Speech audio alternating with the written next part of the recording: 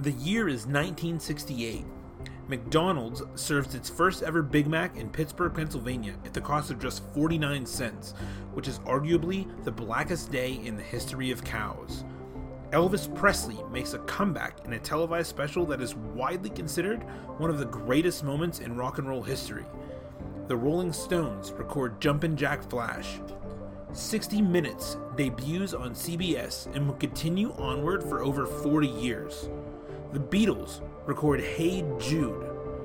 The MPAA rating system was created for Hollywood. And Carol Danvers makes her first ever appearance in Marvel Superheroes number 13. I'm Deej Penhollow, and you're listening to The Fandom Vibe, Episode 14, Spotlight on Captain Marvel.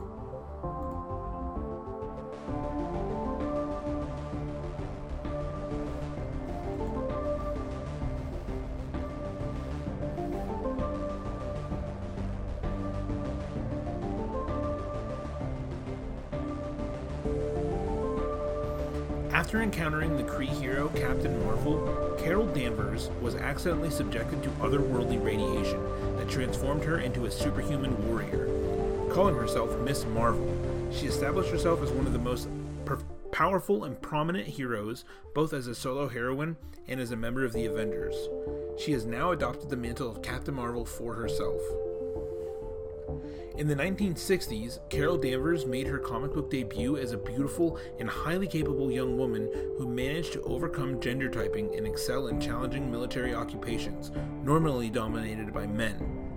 She was already an ace fighter pilot, a former officer in the U.S. Air Force, and a former CIA agent, when she was hired as the head of security of NASA headquarters at Cape Canaveral.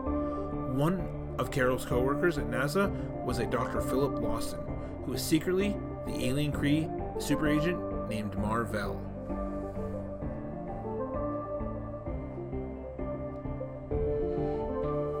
When a dormant Kree Sentry robot that NASA had been studying activated and went berserk, Mar-Vell defeated the rampaging robot and saves Carol's life in the process.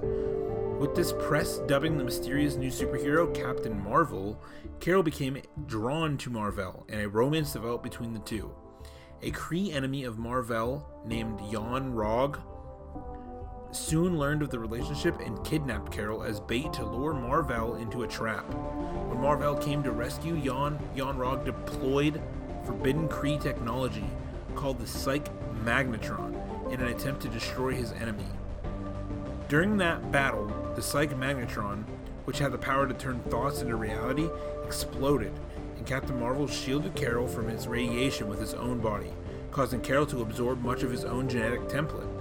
Carol's wish to stand with Mar-Vell as an equal rather than a helpless victim completed the process, and her DNA became a perfect synthesis of Kree and human genes. After Carol recovered from the explosion, she had gained superhuman powers, much like those of Captain Marvel, and her alter ego even wore a costume patterned after that of the Kree hero. She became known as Miss Marvel, and soon established herself as a powerful superhero in her own right. This next section contains spoilers for Avengers Infinity War, so please do not go further if you wish to not know. I repeat, this next section contains spoilers for Avengers Infinity War, so please do not move forward if you wish to not know. In the year 2018, Marvel Studios' 10-year story came to a culmination as the Avengers fight the galactical threat, the Mad Titan himself, Thanos.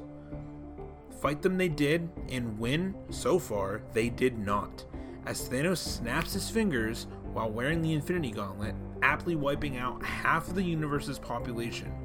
Most of the Avengers team was also wiped out, and moments before the death of Nick Fury in a post-credits scene, he sends a distress signal on a beeper that call goes out to Captain Marvel. In March of this year, 2019, Marvel Studios will release a film for Carol Danvers and her world as Captain Marvel, starring Brie Larson. Stay tuned for the next episode of The Fandom Vibe, a spotlight on the Kree-Skrull War.